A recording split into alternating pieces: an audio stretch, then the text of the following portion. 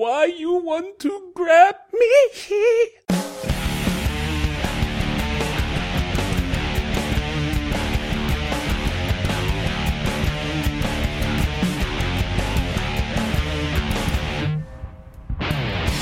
Alright, all you movie junkies and cinephiles, it's time for the SLS Cast with your hosts, Matt and Tim.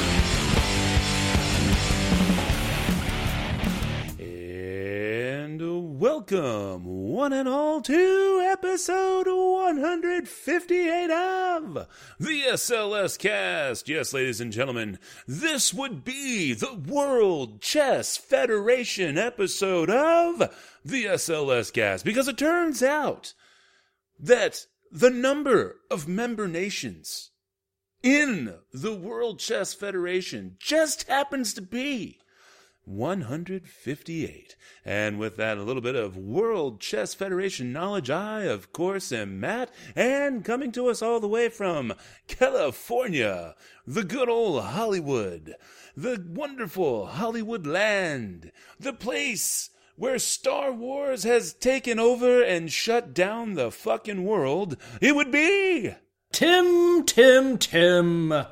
Yes, that is right. And it is true. Star Wars has indeed taken over all of Hollywood. They completely shut down the famous Hollywood and Highland, where you have the Disney-owned and run El Capitan on one side of Highland and the Grauman's Chinese Theater on the other side. And apparently there are premieres happening all week, so they just thought, fuck it, we're going to close the bitch down and just deal with it, folks. Just deal with it. And that's what is happening right now, as we speak. Wow. People are dealing with it. Unreal. Well, I'm sorry that you're having to deal with all that terrible Star Wars-related horror. It's not that bad, really. I mean, I live close to there, but I'm kind of far away enough to where I'm not directly exposed to all the sheer craziness. But I am indeed seeing Star Wars at the 7 p.m. Friday night showing at the Grauman's Chinese Theater. Well, actually, I don't think it's Grauman's anymore, but the Chinese Theater. So I'm super excited for that. Matt, and I know beforehand we were kind of talking during the pre-show about Star Wars and people waiting in lines and whatnot. And I was telling you that there are hordes, I don't know if it's hordes, but numerous amounts of people that are waiting in lines all across the country waiting to get into the theater because there are still some theaters, probably even most theaters, don't have reserved seating. So, of course, you want to camp out so you can actually get a ticket, let alone at least get a decent spot in the movie theater. But at the Hollywood Chinese Theater, where every theater there is reserved seating, there have been people waiting in line for, I think about a week now. I think it's been since last Monday people actually started waiting in line. And if you look at all the pictures there, I think on the Hollywood Reporter and on the news, they've been showing pictures of people in line. They have a big sign that the theater put up, says Star Wars line starts here, and it says like the line awakens, to, I guess, promote that the line is ready to be sat in for 2 weeks. So, wow. I don't know, would you wait in line for 2 weeks to see Star Wars? If that, No, or for anything. Not in today's day and age when you can get reserved seating and all that good stuff. Well, how about 10 years ago, 15 years ago? Well, okay, I will say, you know what, there's no real, I don't understand why at a theater where they have reserved seating, people are waiting out there. Maybe there's door prizes or giveaways. Maybe that they're hoping to see people somehow connected to the premiere in some way. I don't know, but I'm hoping there's some valid reason other than seating to sit out there. Which I do believe the premiere is tonight. Well, so then maybe that's what they were doing. Maybe because they'll be somehow associated with the premiere and possibly get some, I don't know, swag or something. However, back in 99 or whenever it was, I guess it was 99, that they did the episode 1. I had a friend of mine, and his brother-in-law and sister were like ultra hardcore Star Wars fans. And they had camped out at the movie theater for like several days. And I did go out there the night before it came out, and we hung out and we were drinking surreptitiously in the parking lot and everything. And having a nice time. And I do remember that it was a really cool experience. Now, me and my buddy just kind of showed up there, and we hung out for a few hours, and it was nice, but then we ultimately left and went back to bed, you know. And I would have to say that the experience in and of itself was pretty cool. So I guess if you want to experience something like that once in your life, hey, that's cool. But there just really needs to be a reason for it, and I don't know what that reason was. I did do it for Revenge of the Sith. I did wait in line for Revenge of the Sith, but still, I mean, at that time, about 10 years ago now, you could still get tickets. You can pre-order tickets online, so you would just be waiting for your particular movie to start, you know. But my thing is that you see people waiting in line, camping out. I mean, they are literally camping out. You see tents, you see little cookers, like little campfire stuff. I mean, stuff you would actually take with you to go camp. I mean, you're just shy from RVs, really. What if you have nowhere to put that stuff when it's time for you to go inside? Like, I'm sure maybe like 10 years ago or 20 years ago when people first started actually doing this stuff, I mean, hardcore doing this stuff, waiting for weeks on end, there must have been like 3 guys or 3 people that were like, oh shit, man, we didn't plan this far ahead. We needed somebody to round up our gear when it was time to go inside. It is entirely possible. But how has your last week been, sir, since our previous recording? Good. I went to a wedding, which was lovely. Well, that's pretty much it. Yeah, I mean, yeah. Well, I survived my finals week. As we all know from last week, I was not in the best of moods, as it were. But here we are on the 14th of December. And 11 shopping days till Christmas, depending on where you live and how it's going and the time of day. For most of us, there's just 10 shopping days until Christmas, and probably not even that much. And by the time you hear this, there will certainly be less. But I was able to check, and they had already posted grades. So I did manage to get the 3 A's and a B that I was looking for, so I have a 3.75 GPA. Well, look at you, man. Yeah. That's good. Woo-hoo. So do you have like a nice little kick in your step now? Or... SMRT. What now? Do you have a nice like kick in your step now? Are you singing, Rodgers and Hammerstein songs or the Gershwin music playing in your head? No. I am just in a much better frame of mind, though. So I am now working with a sheriff's officer friend of mine on getting into a very, very early, like 3 o'clock in the morning show of Force Awakens at a theater that people are not aware of, that has been renovated, but because people don't know it's renovated, they think it's still scratched, folding chairs and a scratch screen. And so it turns out there is still plenty of seating. So I think we're working that out for Force Awakens on Friday morning, early. Cool, man. Just no spoilers. I don't want to know anything. No, me neither. That's why I'm actually considering a 3 a.m. showing. I've never done that in my life. I was really just going to wait until, Monday, Tuesday, the following week, and just try and luck out at a matinee or something. But, yeah, we'll see how it goes. So do you have any news of the weird for us this week? Yes. As a matter of fact, I do. But before we do that, I do want to hit the old email box, which you can, of course, send us an email to the show at slscast.com. And it turns out that our friend Vengeful Jedi, who I talked about last week, and mentioned he was a host of, it looks like now the web of intermingling that we all are doing in our podcast circles has grown yet again. Because now we have a new follower in the @GeekDig podcast, or the GeekDig podcast, and that's @GeekDigPod. So, yay, thank you for that. A little bit further cross-promotional stuff, so that's fun. That was really the only thing we had in the old email box. So, thank you there. Please feel free to send us anything you would like. We'll more than likely read it, because that's how desperate we are for email. But I do have a little bit of... this is kind of a news of the weird, but at the same time, it's kind of awesome, kind of justice porn, and still a little what the fuck.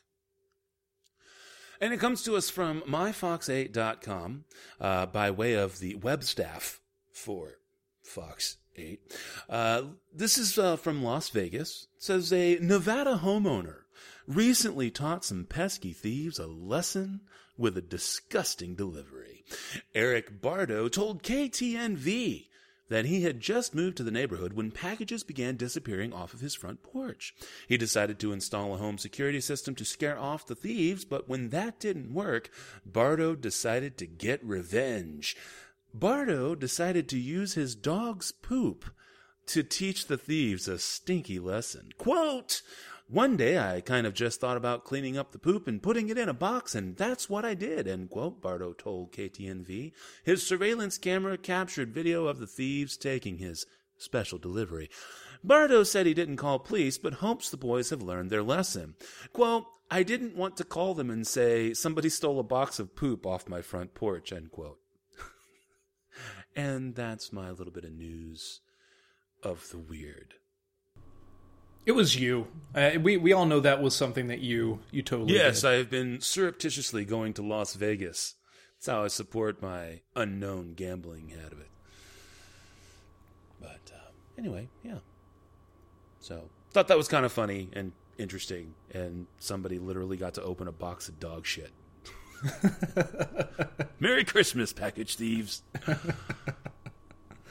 Anyway, all right, well, without further ado, I guess we can do some real news. What do you say? Sounds good.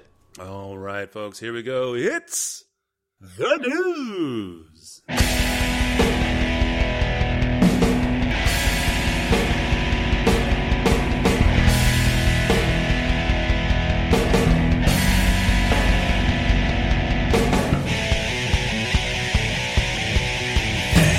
And first up from me, I have only two pieces of news this week. This is one piece of news that I did not get a chance to get to last week, but I still thought it was pretty interesting. It comes to us from TheStreet.com, and it says this is by way of PR Newswire.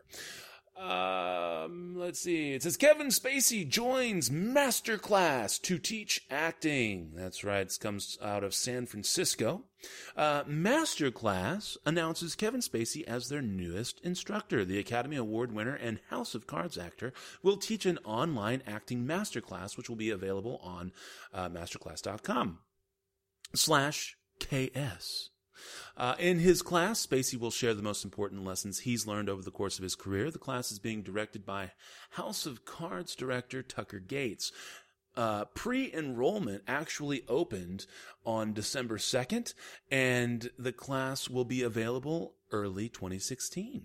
This is pretty interesting. Masterclass is a San Francisco-based tech company. Launched earlier this year, and it's an online education platform. It's designed to basically learn from professionals in the real world, and also, so you get people like James Patterson, Dustin Hoffman, Christina Aguilera, and these are people who actually have experience, have the talent, and the know-how to help shape people and lead them to be more than just aspiring actors or musicians or the various professionals. And this is what Spacey had to say about it. Quote, "Education has always been an important part of my life. The teachers, mentors, and those who gave me opportunities along the way have made me feel blessed because they taught me the value of striving to be your best. From Joe Papp to Alan Pakula, Sam Mendes, and Brian Singer, I have learned so much from being in their master classes that now master class takes my experiences and combines them in a way that now allows me to give back to others. I'm delighted to be a part of this new wave of online education. As my mentor Jack Lemmon used to say, quote, "If you've done well, it is your duty to send the elevator back down," end quote. I look forward to passing on some of the things I've learned. End Kevin Spacey's quote. So, what do you think there, Tim? It's like $90. You get between 2 and 5 hours of video, and they have interactive exercises and stuff. And apparently the class literally never expires. So would you take something like that if there was someone like, really interesting in the writing world, say like in the script writing world, or a really badass director or something? Would you do that? Maybe just out of morbid curiosity or what? Yeah, I think it would be kind of cool. I know they've done this at least one other time with Dustin Hoffman, and I think that one must have been it seemed like that was 7 hours long or something, and it just seems cool. It's really neat because we all, as actors, I'm not acting right now, but when I was an actor, or even now, I guess with writing and directing and stuff, I still look up to these performers because Dustin Hoffman is an accomplished director as well. Not as well to me, but as well as his, next to his acting career, he's also a writer and he directs as well. So I think it's interesting. It's like your biggest heroes are teaching you their craft, what they learn from their mentors and whatnot. So I think it's cool. I think it's a great tool for those that are interested. So yeah, for sure, I'd give it a shot. Outstanding. All right, cool, man. Well, what do you got for us? All right, I'm going to do a pair of news. Both aren't really related, but I guess to Disney. First one here, pertaining to Star Wars The Force Awakens.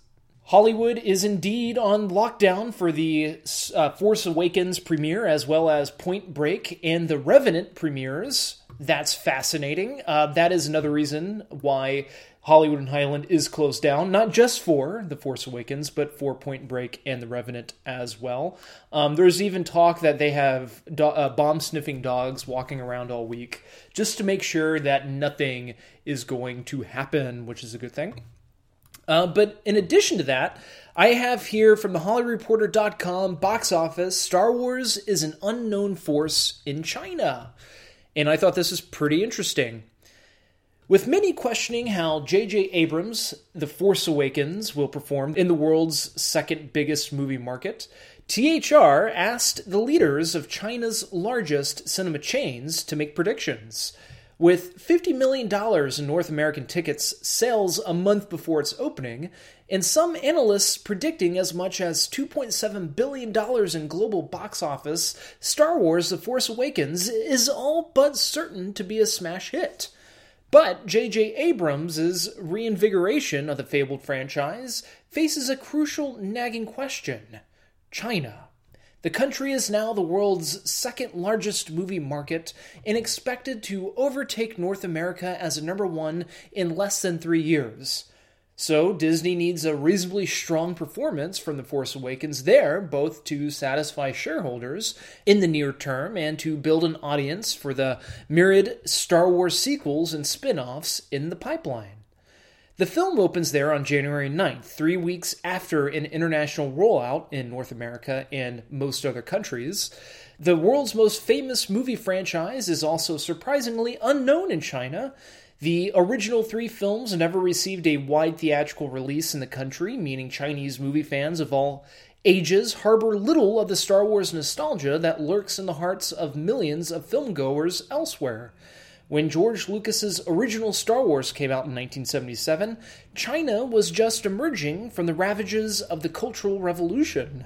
The Avengers of Luke, Leia, and Lord Vader were indeed a galaxy far, far away from the everyday concerns of the country's most impoverished population.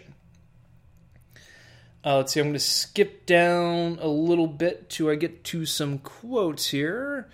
Here we go. Social media analytics from Lamplight, meanwhile, issued a report Monday showing that online chatter about The Force Awakens in the country has been lagging behind neighboring Japan and South Korea, where the Star Wars brand has deeper history.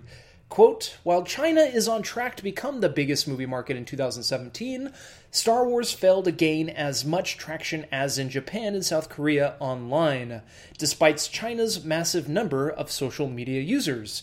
End quote, the report said. To get a clearer picture of The Force Awakens' China prospects, the Hollywood Reporter took the question to those on the front lines of the country's booming box office, the CEOs of China's largest movie theater chains. Here are their predictions. I'm going to read a couple of them here. Zhang Meijun, president of Wanda Cinemas, China's largest theater group operating in estimated 2,000 screens, says, quote, Star Wars will have a bigger impact in the U.S. because it means more to older generations there. To do well in China, it is the opposite. It has to reach young people. I'll estimate $230 million. If it's effective at reaching the younger demographic, what we call the post-90s generation, which now make up 60% of China's box office, it could do even better, end quote. Yu Zhen, CEO of Dadi's Cinema Group, China's second-largest cinema chain with 276 cinemas operating 1,300 screens, says, quote, it will definitely be successful. The only thing we're waiting to see is just how successful. I'm quite confident it will break $310 million. That's 2 billion Chinese yuan. What? How was it? UAN. Yuan, I guess? Yeah. Yuan? Our young people... More like a kind of like a Juan? Yuan? Like yeah. Our young people love science fiction right now, and I'm sure it will have an exciting, optimistic story. It will influence a new generation in China and create potential for the future Star Wars films. In all quotes there. There are a few more quotes, and there's a little bit more to the article. I wanted to mention this because I always think it's interesting hearing about this stuff from another perspective. Especially from such a foreign market as China, because there are oodles of films that come out in Japan, China, and really the entire Asian market that never really see the light of day in the U.S., but they're big box office successes over there. I think, actually, the number one movie in China last year was, I can't remember the name of it, but it was about these little monsters. It was like Monster Adventure or something like that. And it was huge. But nobody other than people that followed this stuff, nobody has ever seen it in the U.S., or let alone has ever actually heard of it. But they are actually going to bring it over and do like a limited release and all that stuff. So we'll see how it goes. So it's just kind of interesting. Very interesting. Matt, do you have any comments, questions, or concerns about this? Do you find this interesting at all? Well, I do. Yeah, I mean, it is interesting in that... something that is always thought of and conceived as kind of like a global phenomenon, and then you find, and in some ways, of course, it is just because of the influence that it's had. But then you actually take a look and you see where, no, things don't always play out the same way everywhere, just like that you would think. And then, of course, conversely, other countries have the same problem trying to bring content here and everything. So, it is interesting in that regard. Is it marketing hilarious? Oh, yes. From the country that brought you the scan this code and watch a movie on your pizza box, it's, let's see here. All right.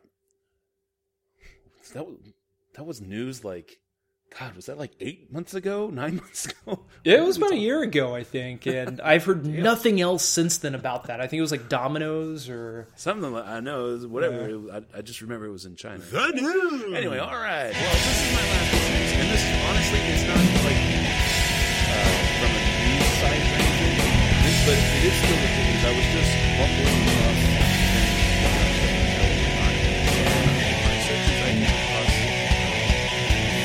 Wikipedia, and then noticed in something that I was reading that there was a My Big Fat Greek Wedding sequel. And so I actually looked into it. And holy crap,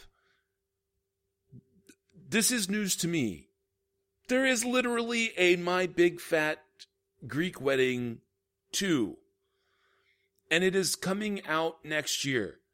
And it's got everybody from the original film that had any kind of major influence on the film. So obviously Nia Vardalos, John Corbett, Lainie Kazan, Michael Constantine, Joey Fatone, right? So all of the people that you remember from the movie. It's also got like John Stamos is going to be in it.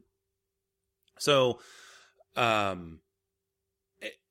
literally, and it's been shot. It's done. It's in the can. They are editing it for post-production because it comes out on March 25th, 2016. And if that date sounds familiar, it's because it's opening up against Batman versus Superman, Dawn of Justice. I think it's like they have another Sisters plan. Man, maybe if the wife doesn't want to go and see Batman versus Superman, then they'll get to have some action with My Big Fat Greek Wedding 2. So, I don't know. That's my news. What do you think about that there, Tim, if anything, and bring us home on the news front? Yeah, I actually never did see My Big Fat Greek Wedding. Is it worth checking out? Should we review it? Oh my God, no, it's really good. Is it really? It is, yes. It is truly a charming movie. My wife had to see it, and so she went and saw it at the theater. It's still the number one romantic comedy like ever. The movie was $5 million and then ended up making over $300 million at the box office. And it was never number one at the theater one time. Despite never having been the number one movie at any given week, it still stayed long enough that it garnered $300 million.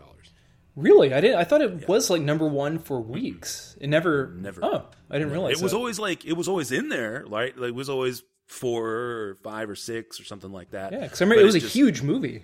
Yeah. It did so well. And so it's like the ultimate sleeper hit. And then and so I made fun of her for it, because I'm like, oh, come on, seriously, you're gonna watch a movie about a Greek travel agent that fell in love, right? And so she's like, well, you have to watch. So by the time it came out on DVD, she had to have it. And I don't remember if she bought it on her own or if I got it to her for a gift or something, but so we had the DVD. And she's like, you have to sit down and watch it. And I'm like, all right, fine, whatever. Sit down and watch it. And I was pleasantly surprised. I could not believe, I was like, wow, this is actually a pretty good movie.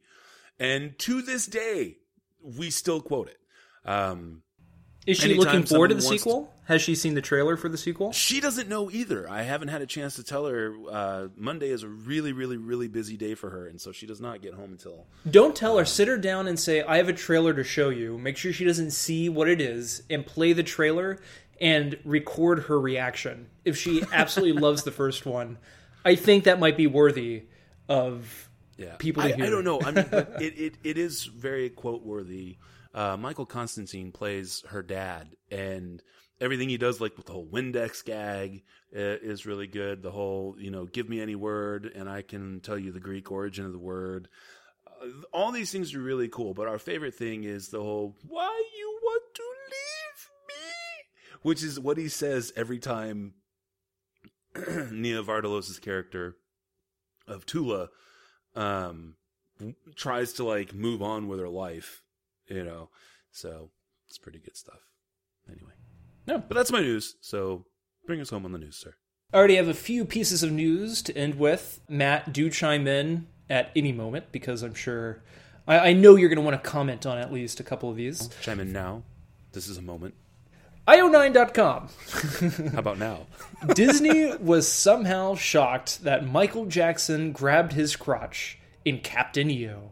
This is written by Cheryl Eddy. You do that so well. Why you want to grab me? Sorry. Go ahead. You missed out on another funny thing. You could have gone, why do you... Me? Do it again. Do it again. Do it right. Why you want to grab me? IO9.com. Again, Disney was somehow shocked that Michael Jackson grabbed his crotch in Captain EO. And Captain EO, for those of you who do not know, Captain EO was a very popular attraction at the Disneyland and Disney. I believe it's at Disney World. It was just at for like 31 years, right? I mean, it was only a popular attraction for like 31 years. So I don't. It wasn't 31 because they stopped showing it after a while, right. and then they brought it back a couple years ago. It went until I think it was 96. It went from 84 to 96, and then it eventually came back in 2009 after Jackson passed away. So right. They started it as kind of a tribute, but then it just was so popular in that regard that they've kept it until now. Yeah, I was lucky enough to see it when it first came, when I went first, but I guess it was like 93. So its original run. And then I saw it a couple years ago whenever they brought it back to Disneyland. And I got to say, I was kind of surprised they didn't do any digital restoration on it. I mean, it was exactly like the same exact video or the same exact film that they used for 20 some odd years. But anyways, continuing here with this article, Captain EO has been a Disney park staple since 1986, the height of Michael Jackson's post-thriller fame, but the Francis Ford Coppola-directed, George Lucas-produced short will shut down December 6th to make way for the new attractions. So it shut down. Yeah, a couple weeks ago. Though it only ran 17 minutes, Captain EO was a big-budget, groundbreaking special effects showcase, and it attracted all kinds of top talent of the era, some of whom inevitably butted heads. There's also all kinds of fun tidbits, like how George Lucas, coming off a break from showbiz after Return of the Jedi, wanted the production design to have a used future look, like Star Wars did, and how co-star Angelica Houston had a dream before she was cast that she'd work with Michael Jackson. Speaking of Jackson, though, most folks agreed that he was shy and childlike when he was off stage, but became a different person once he started singing and dancing. Sounds about right, but there are a few surprising revelations about how Disney reacted to Jackson's performance.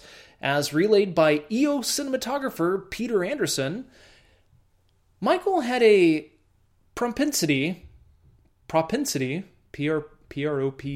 Propensity? There you go. To do his crotch grabs. It was kind of unheard of back then, and this was Disney. I was told to crop the upper torso or go for a higher, tighter shot or something like that, but they were part of his routine. So it wasn't like he was only occasionally doing it.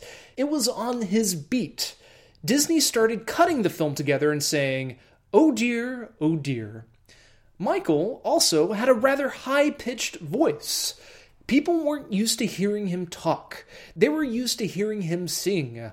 The studio was trying to figure out how to modulate or replace his voice for the talking scenes.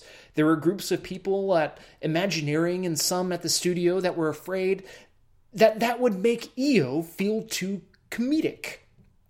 There was some playing around with this and the idea of changing the octave. There were even a discussion about doing voice replacement for him. There was a whole thing going on in the background of how do we do it and not offend him? And I remember sitting there and saying, "You're actually going to change Michael's voice?" They desperately wanted to, but no one had the guts to approach him about it. End all quotes. There. I have no idea who the hell could have done his voice. I mean, like Matt, who do you think would have stepped in to perform the voice of Michael Jackson as Captain EO? Who would have been a good replacement voice? James Earl Jones. James Earl Jones. doing Darth Vader? Nope, just regular speaking voice. And continuing with my news here from the HollywoodReporter.com, Michael Jackson's chimp script, Bubbles, tops Blacklist. That's right. Michael Jackson chimp script, Bubbles, tops the Blacklist.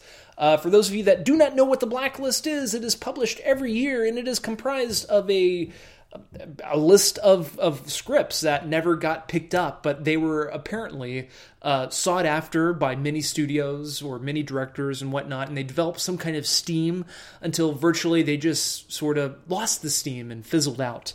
And the article says this, written by Rebecca Ford: the 2015 Blacklist, a collection of Hollywood's best unproduced screenplays, was announced Monday through Twitter. This year's list, which featured 81 scripts, was revealed via YouTube videos featuring famous writers, directors, and actors, starting at 9 a.m. Pacific Standard Time today. Among the participants was Channing Tatum, Damon Lindelof, Danny Strong, Nick Holt, Lily James, and Ryan Coogler. 3 of the last 7 Academy Awards for Best Picture went to scripts featured on previous Blacklists, as well as 8 of the last 16 screenwriting Oscars. Among this year's award season contenders previously featured on the list in some form include The Revenant and Spotlight. Established in 2005 as an annual survey of several dozen executives' favorite unproduced screenplays, the Blacklist has grown to survey more than 500 execs each year. Below is the complete list by number of votes. And I'm just going to read the first one. First one, right here. 44 got the vote. And it's Bubbles by Isaac Adamson. Or Adamson. Adamson, not Adamson. Adamson. And this is the synopsis for it. A baby chimp is adopted by pop star Michael Jackson. Narrating his own story, Bubbles the chimp details his life within the King of Pop's inner circle through the scandals that later rocked Jackson's life and eventually led to Bubbles' release. Yes, that is a script that was made and people did like it. Matt, would you pay money to see a film about the life of a chimpanzee named Bubbles, and him recounting his tales of living within Michael Jackson's freaky inner circle? Gonna go with no. What if James Earl Jones was playing Michael Jackson? Maybe. I guess it'd be a maybe. Alrighty, and I will end my news with this one since we are running out of time. Another article from io9.com. The choreographer of The Apple really thought he was going to win an Oscar. This was published November 20th of this year. It's written by Charlie Jan Anders. And it says this: The Apple is one of the most legendary cult movies of all time, this disco dystopia in which a singing duo from Saskatchewan get perverted by the satanic music industry, is a legendary study in excess. But Nigel Lythgoe, the film's choreographer, really believed he would get an Oscar. These days, Lythgoe is best known as the producer of American Idol and So You Think You Can Dance, the latter of which he also judges.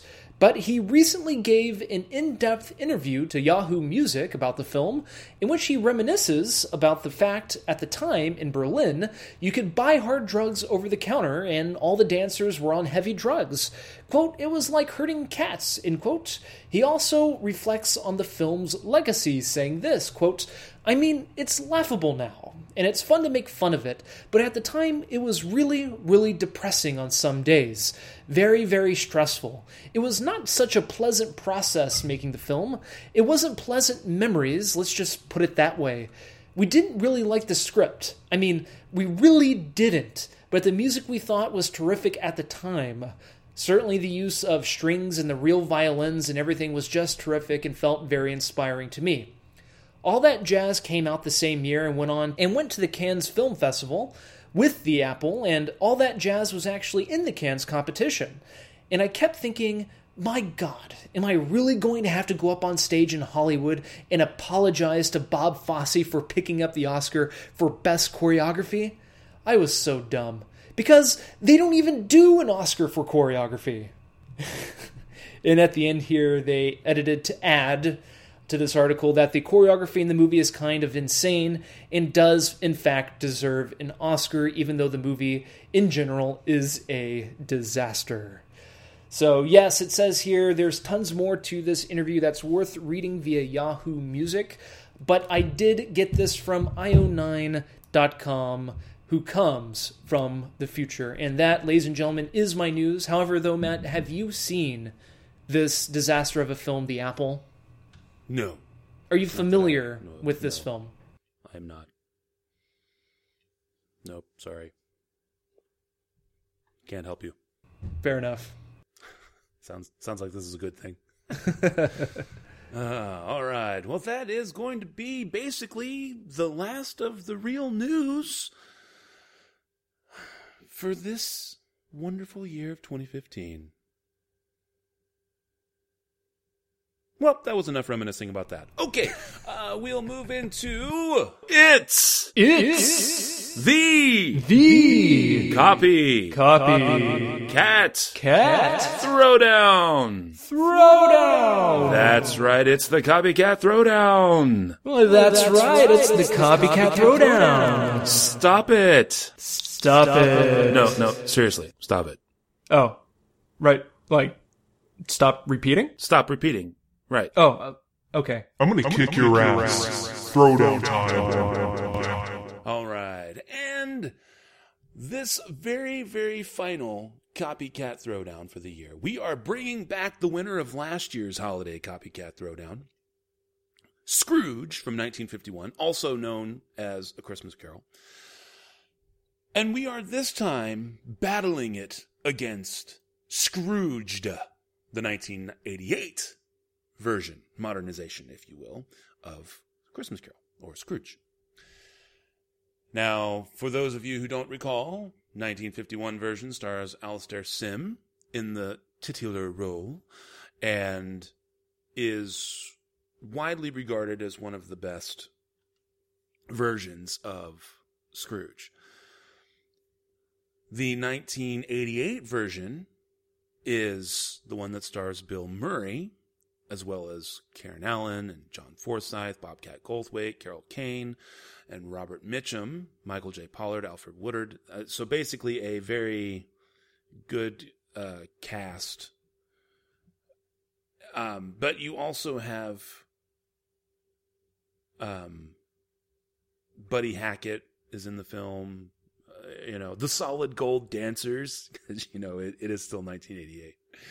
But this one totally modernizes it. So instead of just a miserly old man who runs a small, counting shop or whatever in London, we have the youngest network president ever in the history of television, who is a miserly, brutal guy, and how he has to make his transformation.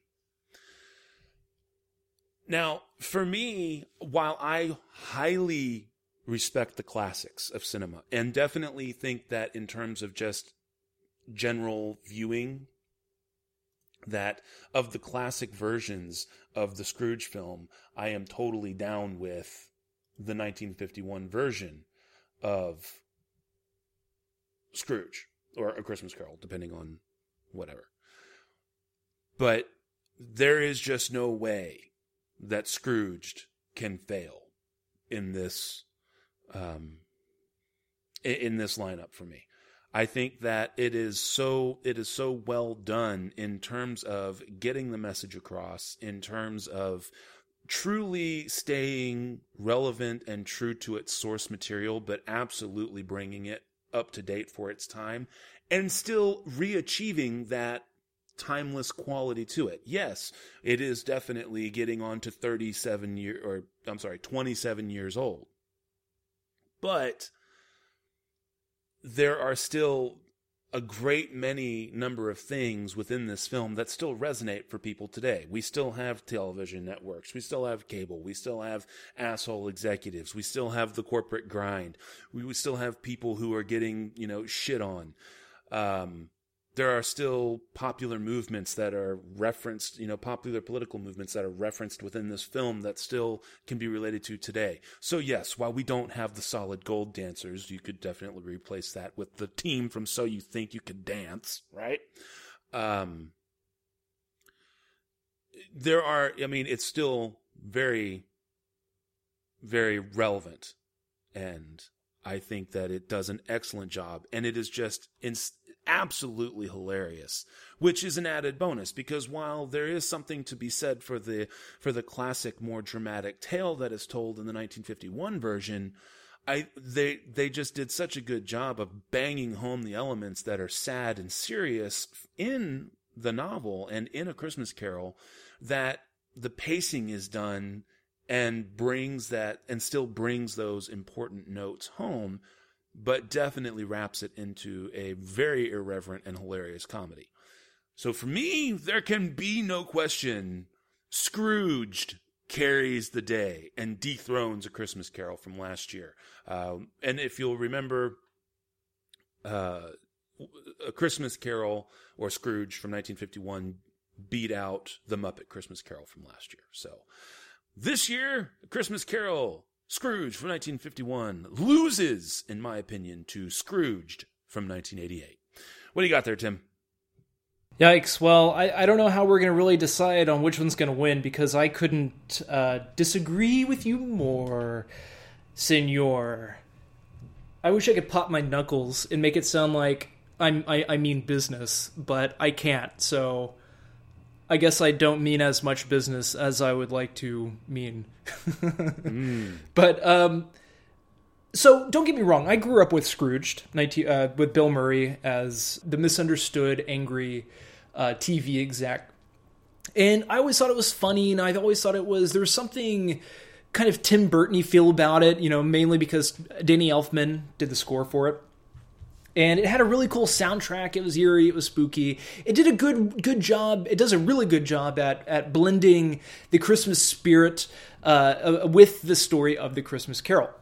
However, I never really had to nitpick the movie too much.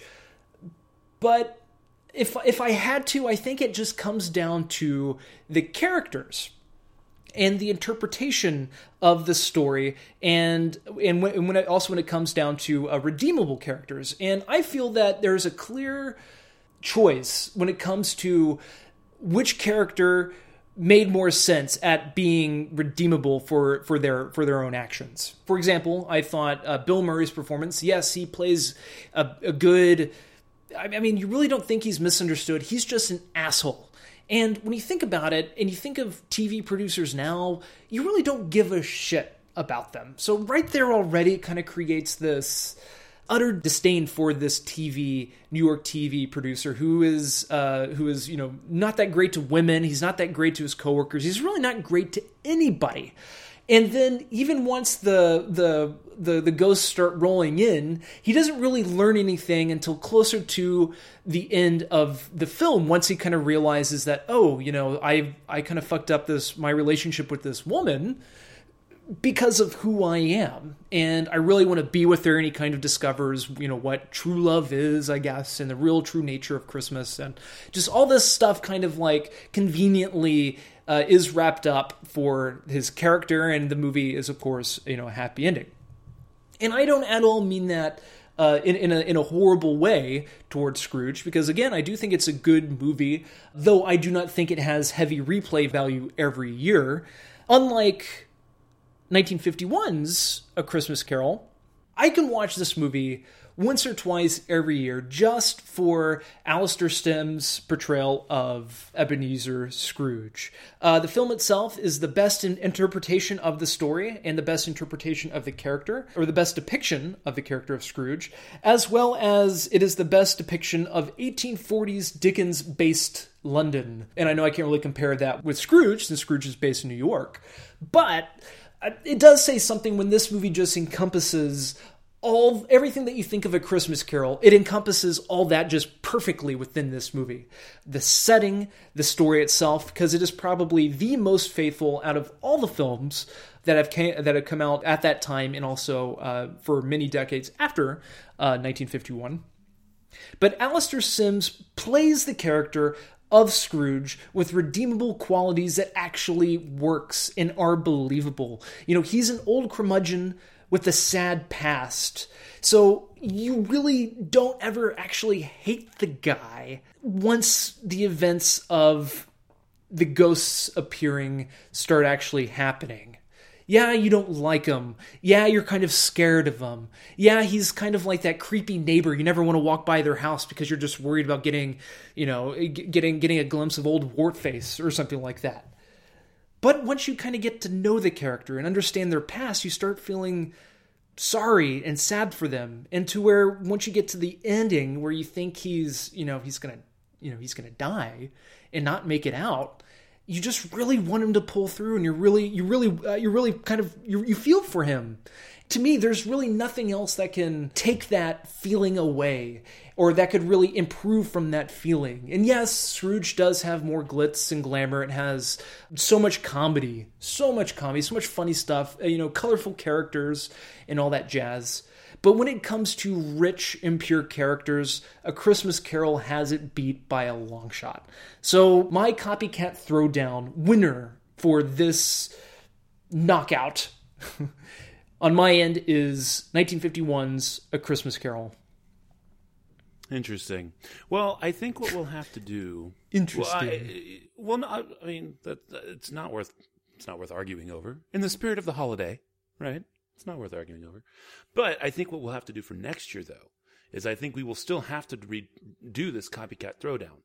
But we'll have to do you competing Christmas Carol 1951 with the George C. Scott version, and I will have to compare the Scrooged version, my Scrooged, against the George C. Scott version. Okay. I think that'll, be what we'll have to do. So, and then it'll be interesting to see if we come back together again and like the George C. Scott version, because that's a really, really, really, really good version. But then again, I'm kind of a sucker for George C. Scott, so that might be Anyway. All right. Taps anyone? Okay. All right. So, there you have it, folks. Matt's winner, Scrooged. But Tim's winner is 1951's Scrooge. So, yay. Interesting. Fun. Exciting. But let's see. So as we're going into the holidays, though, our next two episodes will not have a bonus segment. Now, however, episode 161, we will have the return, and this, of course, will be the first true and official episode of 2016, and we will be discussing overhyped movies. That's right. Tim and I are going to have some picks for overhyped movies, because as we go into January, that's when you really start getting the hype machine turned on for late spring and early summer to have these big movies that are just going to be, some super huge thing that's supposed to make a splash, but sometimes they only just make a little drip. And that's why we're going to be doing that. So, episode 161, which will debut in January, will be our next bonus segment, 3 Squared Overhyped Movies. And with that, I think it is now time for the movies.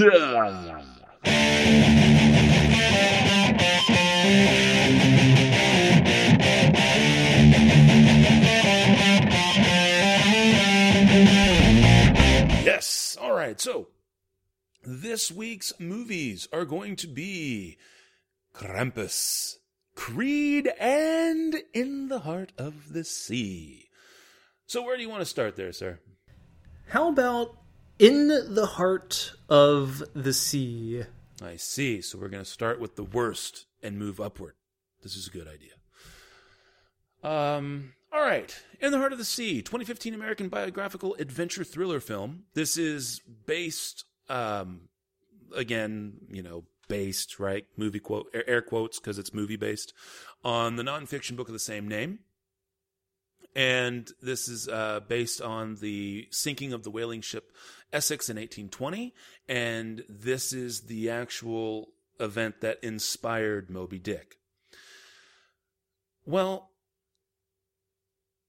first of all, this movie suffers from an extreme case of bait and switch. And I think that is what ultimately hurts this film the most. You are given everything again, you're given this whole thing. Oh, this is what inspired Moby Dick. Oh, this is a true story. This is a biographical. And then the trailer shows destruction by whale, being hunted by a whale. And yet, what you get is a very interesting but I don't want to say hackneyed, but definitely interesting but not thorough character study on these guys who were shipwrecked.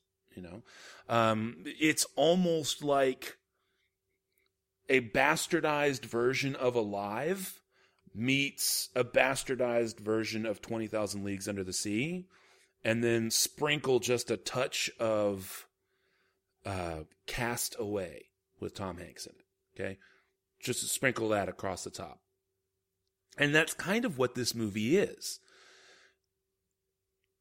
You've got Chris Hemsworth is a first mate aboard the Essex. He's actually got a friend in Matthew Joy, who is played by Cillian Murphy, and they are definitely glad to see one another. We have a new captain, George Pollard Jr., who's played by Benjamin Walker, and from the outset, you see this amazing tension start to get set up, because Pollard doesn't have any experience, but Chase does.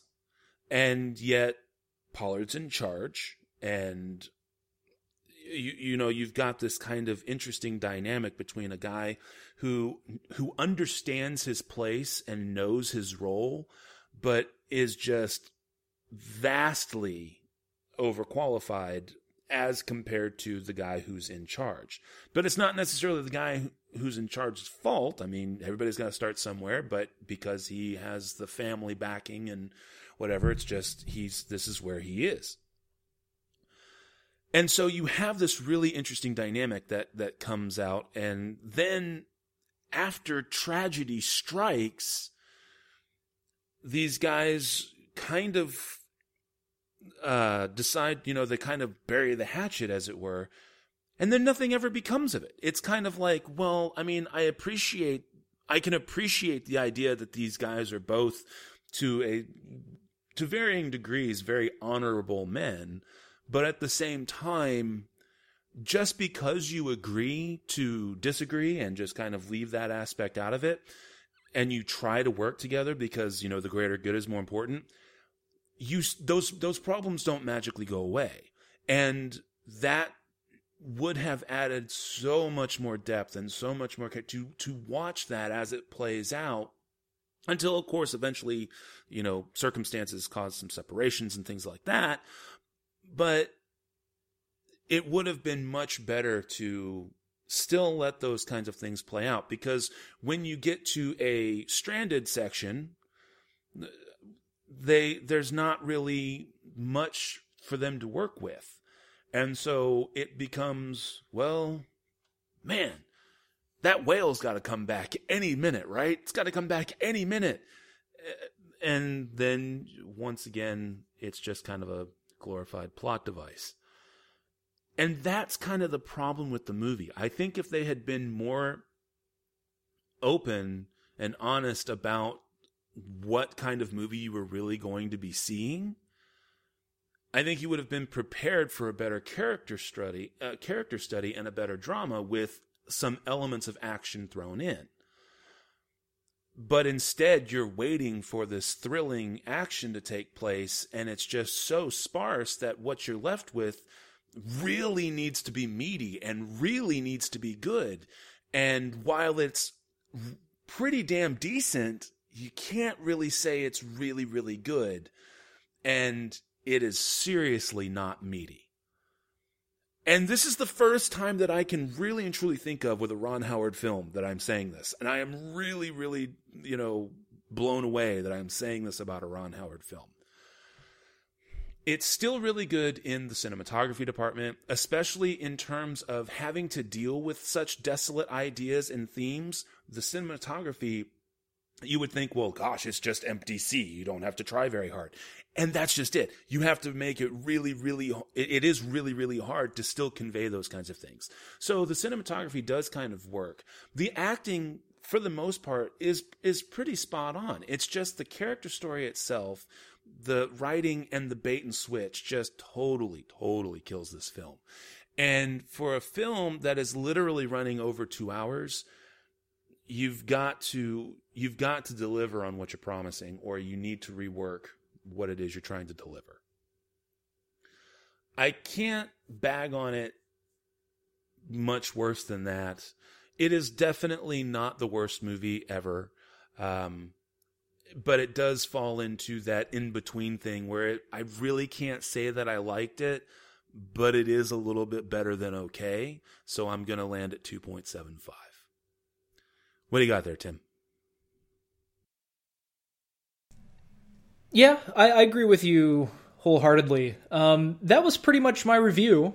But I will tack on a couple things. Sorry. No, it's fine. But really, I actually have that written down. Not meaty. But it's not a bad movie. It just lacks the storytelling depth needed for the last act of the film to truly be moving. It's kind of like, think of like Apollo 13. Men going up on a mission, on the way to the moon, and then stuff happens. And once that stuff happens, once they can't find oxygen, they're trying to figure out a way to replenish their oxygen and stay warm. You're actually kind of pulling for those guys. You really don't want to see them get hurt. And it's not just them, but it's also their families and the people back down on Earth, because you don't want them to lose what they've got in peril up in space. And that's kind of what you're missing with this movie. You have these characters that are good characters, and they're being portrayed by really good actors. But I felt the most for Brendan Gleeson's character, who is just the narrator that you see pop up. He's like pop up telling the story throughout the film. By the end of the movie, I felt more for him than I did for Captain Chase. Or any of the other guys. Well, no, I guess he wasn't Captain Chase. What was Chase's? Well, Chase is the first mate. That's Chris Hemsworth. Yeah. Or did they call him Admiral or something like that? I don't know. But yeah, Chris Hemsworth's character, I should have felt more for him, because you really want to root for him to get back to his wife and kiddo and all that stuff. But you just really don't ever feel that. So it really needed the storytelling depth for that last act to really, truly be moving. So I just felt disconnected from the characters and the storytelling, but I was entertained by the general story and the top-notch filmmaking. And I mean top-notch filmmaking from a technical standpoint, because some of the well scenes where the camera would move around and kind of go towards the lifeboats or the ship, and then the camera would go underwater and get up right close to the well. It was just truly kind of moving and cool and fun to watch. I didn't see it in 3D, but I'd imagine in 3D it would have been really cool to see kind of that camera flow and the whale coming into picture, going out of the picture, and then like jumping out of the water and doing all that stuff. It just probably would have been really neat. But again, you have all that rousing semi-action with this really cool-looking whale, but that's just kind of peppered throughout the movie. Like, you never get the real feeling like the whale is actually tormenting this crew. I mean, I don't even know if that's actually what they were trying to go for or not. And that's where I felt like this disconnect. Like, what exactly were they trying to accomplish with this movie? And it's definitely the screenplay's job for this not to happen. So maybe they need another rewrite. I don't know. Maybe Ron Howard should have put his foot down, or maybe he thought he was doing something good and it was just kind of out of his hands. I don't know. But it was still a good movie for what it was, or for what it's worth. So I land on three stars for this one. I thought it was good, and who knows, maybe watching it a second time, I might give it more. Right on. Okay, well then, where do you want to go from here, sir? How about Krampus? All right. We are moving in the right direction. Let's see here. Krampus, 2015 American horror comedy film. This is, of course, based on the eponymous character from Alpine folklore. It's directed by Michael Dougherty, and it stars Adam Scott, Toni Collette, David Koechner, Allison Tomlin, Conchata Farrell, MJ Anthony, Stefania Lavi Owen, and Krista Stadler. This is about a very large family getting together to celebrate the holidays. And there's a whole bunch of people that are in here. I mean, it's literally like 8 or 9 characters that are introduced, and they have it's kind of like an interesting setup, very much akin to Home Alone. And while I can kind of appreciate that to a certain extent, because there's quite a few throwbacks to different kinds of movies, and I know that Tim's going to touch on comparisons to like Trick or Treat and stuff like that, so I'm going to leave that aspect of it for him. But I noticed that, like I said, like the setup was very reminiscent of Home Alone. When the movie really gets going and all of the bad things start to happen in the actual horror aspects, it's almost very Gremlin-esque, especially for the time of year that it occurs. And then it also has other allusions, again, that I'll let Tim speak to. And so it was kind of like, I understand the idea behind what it was doing, because even though it's inventive in terms of the story it's trying to tell, and you definitely want to, when you can and you have the opportunity, pay homage and also use certain things that can allow the setup to work so that your plot can be delivered. I just felt like a lot of those things, instead of being homage, were just more heavily plot device influenced instead of just kind of a regular nuanced flow. That being said, we have this big family that gets together for Christmas. We have this one kid, Max, who's just desperately trying to hang on to all the family stuff, and then through a very specific set of circumstances, he ends up not wanting to have Christmas anymore. And this, of course, is where the actual meat of the story begins. I don't want to say too much more than that, other than because there are certain key critical things that happen from there that relate to everything at the beginning, and I don't want to spoil it for you, because it is a pretty decent film overall. A lot of the monsters, a lot of the, you've got demon elves, Jack in the Box, evil spawn monsters. You've got a whole bunch of dark creatures. You've got evil Christmas cookies, and all of these different elements that are harrowing. Harrying, right? Yeah. This poor family as they just try to get through what it is. And then you kind of understand, how Krampus is, the evil version of Santa, right? There's also great musical cues, in the film, and lots of fun to be had. Definitely some interesting stuff without being too gory, but at the same time, fun scares, especially with like the snowmen and stuff. And you get the idea that even though this movie in some places tries a little too hard and has problems with advancing the plot, it still doesn't try so hard that it fails in taking itself seriously when it needs to. And I think that's the key to a really good horror comedy. You have to know when to stop trying to be scary and just let the fun take over. And this film does a good job of doing that.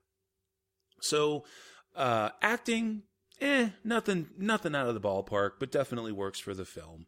And the special effects are pretty fun overall. And I had personally never heard of Krampus before this. As much as I love Christmas, I guess I just, am a bastard for America Christmas, I guess. I don't know.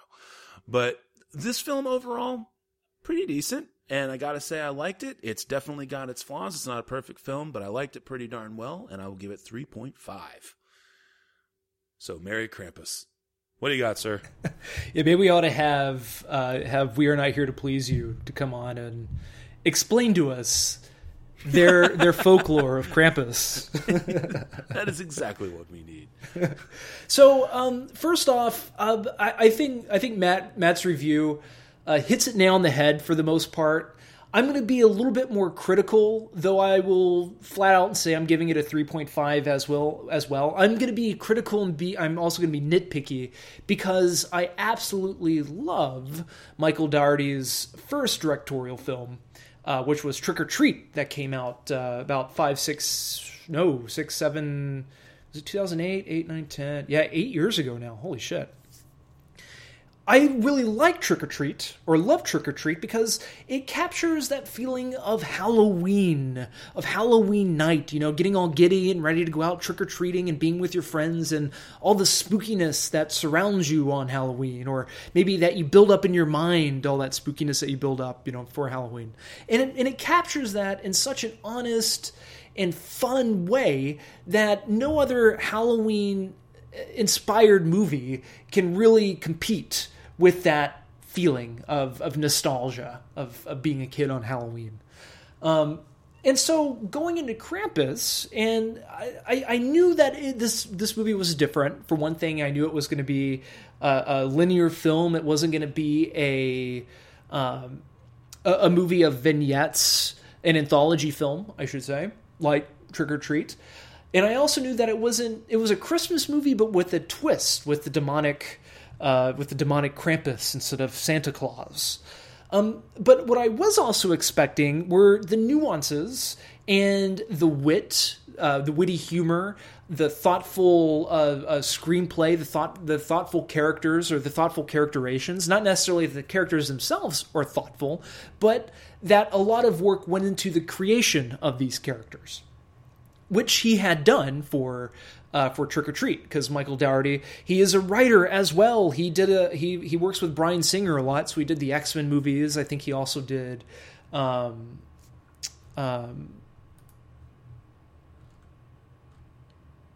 he did the X-Men movies, he did Superman, and I guess that's pretty much it.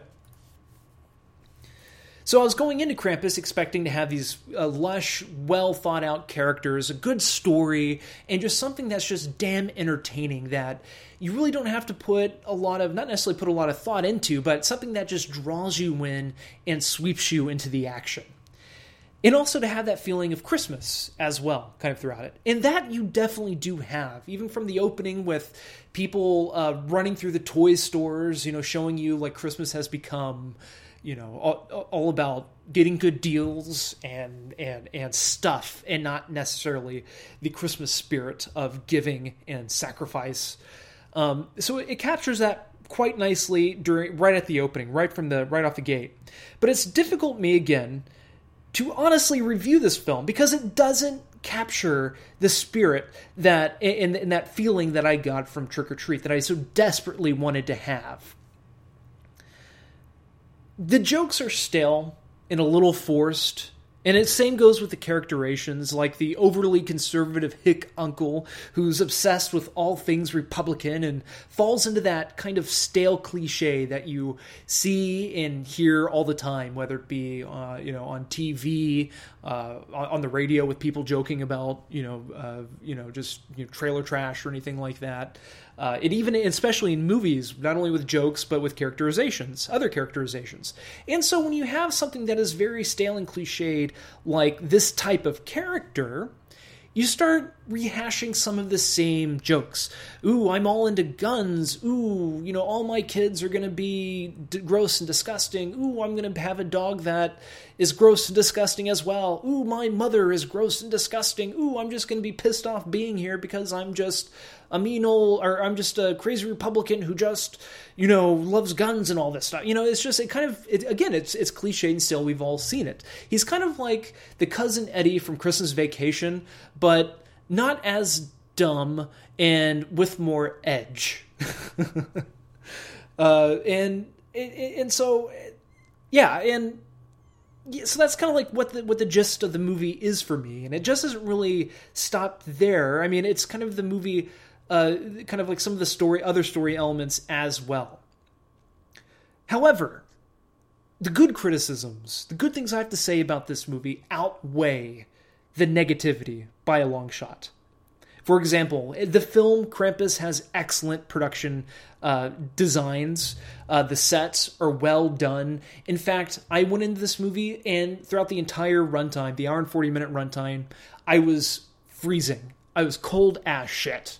because like it just kind of captured the feeling of, you're stuck in the middle of this blizzard, and these really cool scenes where they go into this house or this room and it's completely frozen over, and it's just a beautiful production design.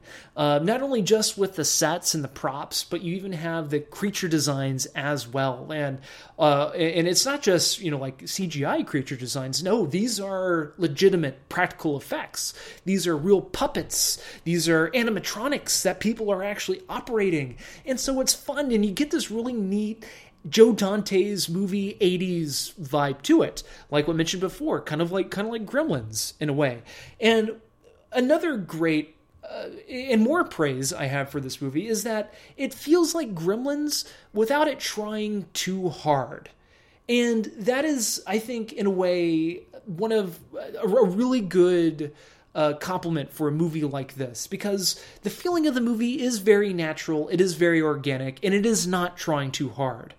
But just the downfall of it are some of the things that encompass all that greatness and all that cleverness, I should say, and that is some of the stale characteristics and stale storytelling when it comes to the family that the story is about. But overall, the movie does have good surprises, not just jump scares or anything like that, but prop design, creature design, puppet design, and the ending. You get a nice little treat at the ending as well. Again, I give this movie 3.5 out of 5. I highly recommend it. And do let us know what you think. Again, I'm a big Michael Dougherty fan. I love Trick or Treat. If you enjoy Trick or Treat, just go into Krampus with an open mind and just enjoy yourself. Just enjoy yourself. Well, all right. And I'm guessing that is going to leave us with Creed. Let's see here. This is the 2015 American sports drama film written and directed by Ryan Coogler. It's co-written by Aaron Covington, and it stars Michael B. Jordan, Sylvester Stallone, Tessa Thompson, Felicia Rashad, and Tony Bellew. All right. So, this movie is very, very interesting because while it is its own movie, you could also say that it is Rocky VII. You could also say that it's a reboot of Rocky, not just the franchise, but but Rocky. And yet at the same time, it's also like a remake of Rocky. This hybrid works, really, really works. I'm blown away how well this works. Let's see here. We have got Michael B. Jordan playing Adonis Donnie Johnson Creed. Now, he is an illegitimate son of Apollo Creed, who, of course, passes away in Rocky IV. Felicia Rashad plays his wife, who was recast from the original series. Sylvia Means, I believe, originally played her. Not really sure why there was a recast there, but Felicia Rashad does a great job. And then he is a troubled youth who ends up being adopted by Felicia Rashad's character. And she basically wants to try and keep him away from boxing, right? Except he's a fighter his whole life. They establish him as a troubled young youth in a detention center in juvie when Mrs. Creed comes in to kind of rescue him, more or less. And she's trying to get him on a path of having a good life, stable life, good career, that kind of thing. And yet, in his heart, he's a fighter. It's what he loves. It's what he knows. It's what he wants to be. And he studies his dad. And in, of course, studying his dad, he studies Sylvester Stallone. And so he wants to pursue boxing. And the only way he can make a go of it is to go track down the man himself and get some training. And the movie basically kind of takes off from there. This film is holy shit good. It basically takes everything that was absolutely amazing about Rocky from way back when, 77 or something is when I think that movie came out, maybe 79. And it just, and it just totally brings it up into 2015. And yet it also has its own story to tell. And it does that by incorporating all of the memorable elements from the Rocky franchise, but putting the spin on it that creates the singular character that is Donnie. Now, in doing so, they create someone who is supposed to be your flawed hero, in that, again, he's from that rough and tumble. He grew up in the streets. He didn't have a father. He was in and out of juvie, but, now he's trying to turn his life around. And yet he's going to always be haunted by that. And is he good enough? Does he have what it takes? Is he just a name? All of these things that you have to wrestle with. And this is really the only flaw of the movie for me. And it's, I don't want to say it's a nitpick, because I do think it's a legit flaw, but it really only just barely ekes at the score, but it's enough to affect it. In creating a new hero, you have to have something for him to move on to. And while I think that there will definitely be a Creed 2 coming out of this, not just because they're going to just continue to capitalize on this whole boxing thing, it's because they told just a damn good story. They haven't really left room for him to have something that he needs to grow from.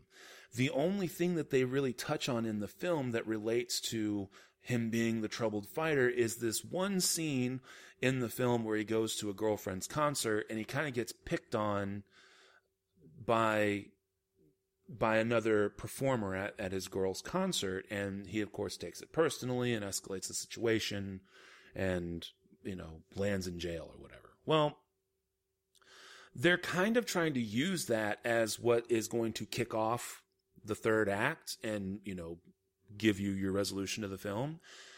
But that whole impetus really felt forced. I mean, it felt like they were just trying to reach for that. And instead of having something that can be an actual character flaw that can be built and developed on and can be readdressed later on, they just kind of treated it as something passé just to, force a little bit of extra drama into the film. Now, thankfully, the acting is just goddamn spot on. And say what you will about Sylvester Stallone and anything else that he's done, this is his character. Rocky is truly his character. He wrote it, regardless of who it was based on or not based on. He wrote it, he's acted it, he's lived it, he's breathed it through all of these sequels. The vast majority of the sequels successful. And it shows. And when you have spent the better part of 40 years with a character, it's as natural as breathing. Michael B. Jordan is just a stunning actor, and I'm so sad that he's still forever going to be tied to Fantastic Four, but whatever.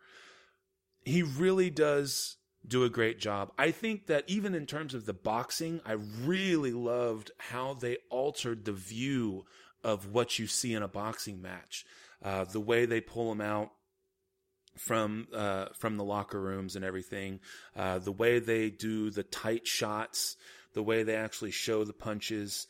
And this was something that Tim noted about Southpaw that was good. And I do agree with him on that. But I really felt that this just upped its game. And I think in terms of the drama, I think that this is something that Southpaw could have totally learned from.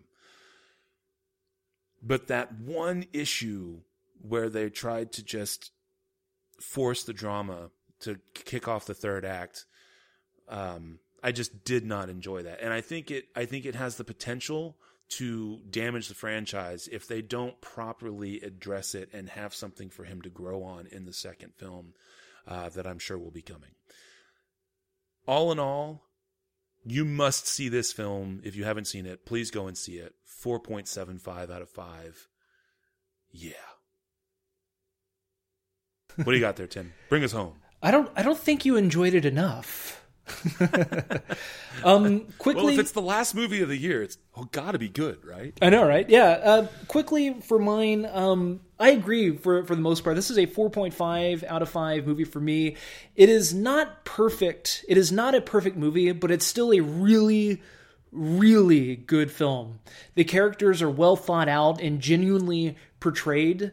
The handling of the character of Rocky Balboa is better than anyone I think would have actually expected, because he easily could have gone into stereotypical camp territory because he's Rocky Balboa and he has all these catchphrases and he's known for doing specific things. And even with the Rocky Balboa movie that Stallone directed back in 05, 06 or 07, 08, around that time, it kind of went into camp territory.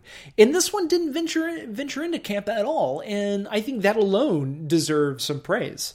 Because of, this is there's already been so many of these movies. There's a reason why the original Rocky was nominated for 3 Academy Awards, which included Best Director and Best Picture. And this film, Creed, encompasses those same qualities. You know, it's not just that the performances are stellar, but it has really good writing and directing as well. And this is better, and you can really tell that the force behind the writing and the directing are really good, or they're actually really good at doing these things, is because that the story and the screenplay approached, or the story in the screenplay was approached with the utmost respect and maturity. The characters don't upstage the story doesn't upstage the characters, and the filmmaking, the director, does not upstage the story either. And what I mean by that is that the movie doesn't feel over-directed. Everything feels natural for the most part. Especially the acting. Like I mentioned, Rocky Balboa could have just been saying Rocky Balboa things and being all macho, and not necessarily being macho and cool. I mean, he's always been kind of, in the past couple of movies, been a little bit defeated and whatnot. But again, it could easily have gone into campish type of territory, and it never does. It stays true to the characters, true to the story, and is just honest about everything from the very beginning of the film. And it's nice to see. And I think Ryan Coogler is definitely an up-and-coming director. He is about to direct the upcoming Black Panther movie for Marvel, but he directed the film also with Michael B. Jordan that came out 2 years ago called Fruitile Salvation. Or it's not Fruitile Salvation, Fruitvale Station. For a couple years now, I thought it was called Fruitile Salvation. And I literally found out 5 minutes ago that it's called Fruitvale Station. Crazy dyslexic, I think I am. However, the only issue I have with this movie is that the stakes of the film do feel forced, and it kind of just felt like, okay, well, let's get the third act going, let's get the last act going, let's throw some stakes into the mix and have the characters go through these things, in such a forced way that it kind of negates the whole kind of natural feeling of everything that kind of came before it. But it's only at that moment, once those stakes are thrown into the picture, or once the stakes are thrown into the mix, and then soon after you kind of, okay, you brush it off to the side and you just move on. But again, this is a 4.5 out of 5 star movie for me, for both of us, and hell, guys, I think you should go and check it out. And I do think John Travolta, Jesus Christ. And I do think Sylvester Stallone's Best Supporting Actor Golden Globe nomination is warranted. He is really, really good in this movie. Awesome. All right. Well, that concludes the movies pretty much basically for 2015. We will be coming back in episode, oh, goodness gracious, 161, I think, will be that first new episode. And we're going to be doing Star Wars, The Force Awakens, The Revenant, and While We Were Young. That's right, folks. So episodes 159 and 160 won't be new? Well, they will be new, but they won't have new movies. The next 2 episodes are going to be our end of year, episode 159. Next week's episode is going to be our end of year review. We're going to talk about the best of 2015 in our personal opinions, movie-wise, the worst of 2015, movie-wise. We'll talk about, what stupid shit we like to do for Christmas. And also we might, we will bring up a few movies that we watched either together, independently, but just we didn't include them on the show, and talk about some hits and misses there. And then, of course, episode 160, which will be 2 weeks from now, is, of course, our what we're looking forward to in 2016. And I guess that brings us to the spiel, does it not, sir? Spiel on. All right. Well, the music you've been listening to, as always, has been brought to us by our music partners, Cries of Solace. You can check them out at ReverbNation.com and Facebook.com, both /Cries of Solace. As for us, we are, of course, the SLS Cast, and you can find us at slscast.com. You can send us an email to the show at slscast.com. You can also follow us on Twitter at the SLS Cast. You can also follow me. This is Matt on Twitter at NitTwit12345. You can also track down Tim on Twitter if that is your heart's desire. And, of course, you can always subscribe to us on iTunes and or favorite us on Stitcher Radio. So until next week, this is Matt saying that thanks to Michael B. Jordan, I get to say this. You start at a young age going on auditions, and you think you did a good job and expect to get that role, and you don't, and it's a letdown, a disappointment. So you tell yourself to just do the work and disconnect, because you have no control over the outcome. And take care, guys, and we'll talk back at you again next week. Or talk at you. Just take care, cinephiles.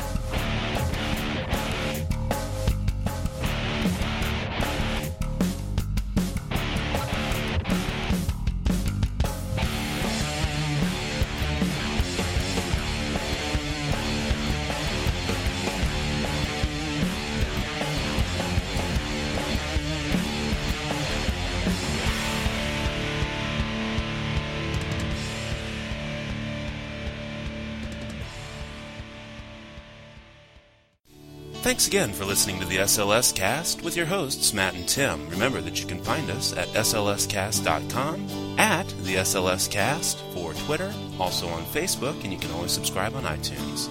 Thanks again for listening.